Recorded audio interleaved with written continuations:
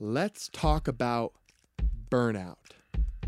Burnout, at its most basic, with the help of aerospace, is the termination of a rocket because of fuel exhaustion. There is not sufficient fuel to allow the engine to keep running. I find this definition helpful because both mechanical burnout and human burnout share the same problem. There's a lack of fuel. Let's talk about burnout. Are you tired?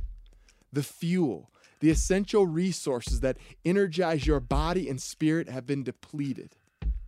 You've tried to replenish them, but your life pattern, the excessive busyness of your days, leaves little or no time, and the work continually demands more and more from you. Your obsessive pace has left you with no room for the necessity of recovery and rest. I've experienced this firsthand. You've pushed so hard that your energy levels are low and your body is shutting down. You've pushed so hard for so long that you are beginning to notice the diminishing returns for your efforts. You are running on fumes, as they say. Are you tired? You have fought, and the fight within you is weakening. Your burnout has more than likely cost you relationships, and there's this weird sense of anger and bitterness always close to the surface lately. Is it a cause, a relationship, or a career that you've been chasing? Or maybe all three of these? Burnout is the physical or emotional exhaustion that follows long-term stress. You have neglected your body and your spirit's needs. A leader that I love and respect once wrote about the pain of burnout. He wrote these words: I fell into 7 days a week pattern for 15 years straight and consequently was ground down into a state of exhaustion that took years to recover from. The honesty of this statement brings tears to my eyes. And the consequences of living pedal to the metal, as this person writes, took years to recover from. Years? Can't you just feel the anguish, the tears, the pain in this sentence? Why do we let ourselves get so depleted? What desires and ego and ambitions are churning within us that we are willing to kill ourselves and those we love to achieve, to succeed? Burnout is not just physical, it's also spiritual. The lie has been that you can separate your body from your spirit, internal and external. The truth is that body and spirit are deeply, intimately interconnected. And to damage one is to damage the other. One of my favorite bands, Arcade Fire, wrote a song called Intervention. It's this call to see yourself as a both and, to see the connection of your work and your inner life. They explore this connection in some wonderful lyrics. They sing, "You say it's money that we need, as if we're only mouths to feed." Right away, they sort of trigger us to understand, to think about that we're not all, that our body needs more than just food, that there's this spiritual reality to all of our life. I know that no matter what you say, there are some debts we never pay. Working for the church while your family dies. You take what they give you and you keep it inside. Oh, this external and this internal, this sort of hypocrisy that's going on, that you're giving everything you have and you're hiding it all away on the external, but inside you're not giving the people closest to you what they need most. That love, that compassion. You're not feeding yourself at all. There's this dissonance between your internal and external life. And then the line ends, they sing this chorus: every spark of friendship and love will die without a home. I love this line. Every spark of friendship and love will die without a home. And this sort of invites us to really think about what our external work and what our internal neglect does to us. It cuts off our deepest relationships. It kills them, which I just think they say it such a phenomenal way. One way that I have said it is that flourishing as a human is an internal, external thing. It's holistic. If the spark inside of us is to shine for others, it needs a home to grow in. If that spark within us is to shine for others, it needs a home to grow in. If you don't care for yourself, nurturing your soul and those closest to you, you can't change the world. You can't make long-term sustainable difference in the organizations, in the businesses, in your creative work. The internal, external cannot be separated. Have we learned nothing from J.K. Rowling's evil character Voldemort, the one who shall not be named? That splitting ourselves, as he does with the Horcruxes, only leads to us to becoming unhuman. In my experience, burnout is near when in your efforts to make a life, you forget to enjoy it. Burnout is near when producing or performing has strangled the joy of living.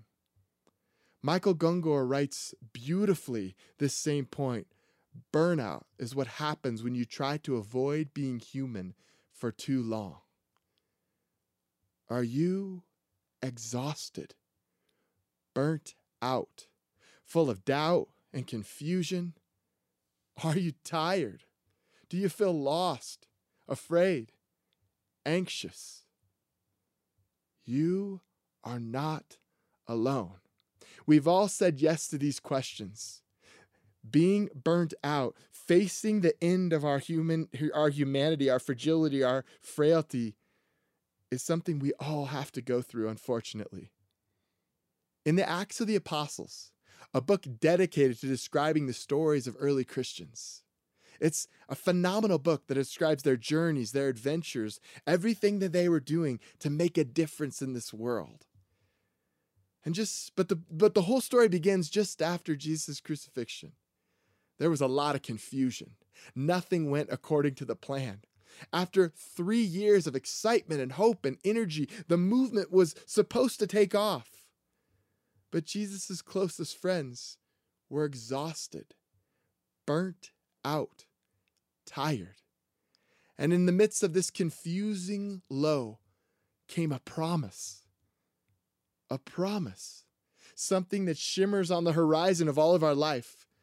And Jesus came to them and said these words, "But you will receive power when the Holy Spirit has come upon you, and you will be my witnesses in Jerusalem, in all Judea and Samaria, to the ends of the earth."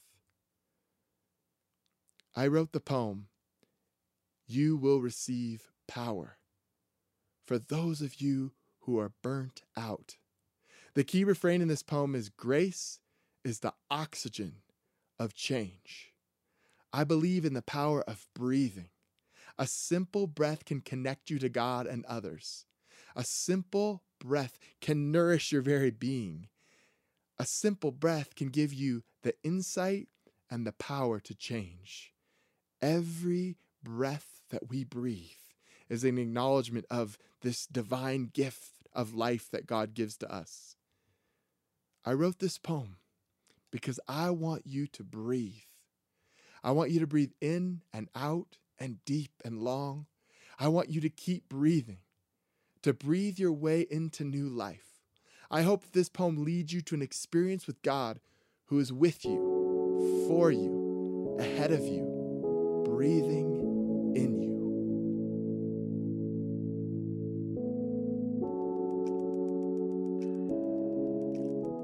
I search the train station. You hide in a bathroom. I call for you in the garden. You kneel behind a fig tree. I sing for you in bars. Narrowed lips and eyes fixed. You scream, "I can't breathe." I cry behind the oak tree. You are a weary traveler, denying pain and anger, your anxiety grows stronger? Is that your body shaking? Aren't you tired of shouting? You fought the battle. You won, you lost. Be easy with yourself and breathe. Grace is the oxygen of change. I've heard your throbbing sighs. Your lungs are wheezing. I know you're discontent. Your head is crestfallen. You speak. Everywhere it seems, lives are gambled, voices devalued. The cries are rising. Hopelessness and hunger, sighs and struggle. Can the earth and the people breathe again? I'm the breath that brought life. I felt your ache within my chest. I started a fire and parted the waters. Be easy with yourself and breathe. Grace is the oxygen of change. I remember your wide open eyes and the spirited conviction in your face, your quickness to action. You confide, you cry. The flame that burns inside of me is taking its last breath. Have you forgotten? You were a kite in the sky, a wind chime on Capitol Hill, fearless parasail on the ocean, a hurricane of resistance. Grace is the oxygen of change. My love, be easy, breathe, listen.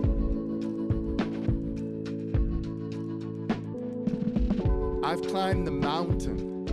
I fought the fortresses of power and battled the demons of ego. I've gasped for breath. I've screamed, I've wept, until the flame that burned bright breathed its last. My grave is a trailhead, pathway of paradox, of wounds and wonder, of dirt and labor, kinship for humankind, a kindness that comforts, jagged grief and splintered regrets, a kindness that insists homes, healthy food, fresh air are the inheritance of sons and daughters everywhere. Be easy, breathe, rest. Grace is the oxygen of change. Freshly baked bread and the vineyard's finest grapes placed on the table and poured in a cup. The aroma awakens, promises of mountains and valleys, forgiveness and destiny, of salvation and mystery. A love flows through blood and bones into bodies, and neighborhoods across the world become family. The story is kinetic. At this table, become yourself and learn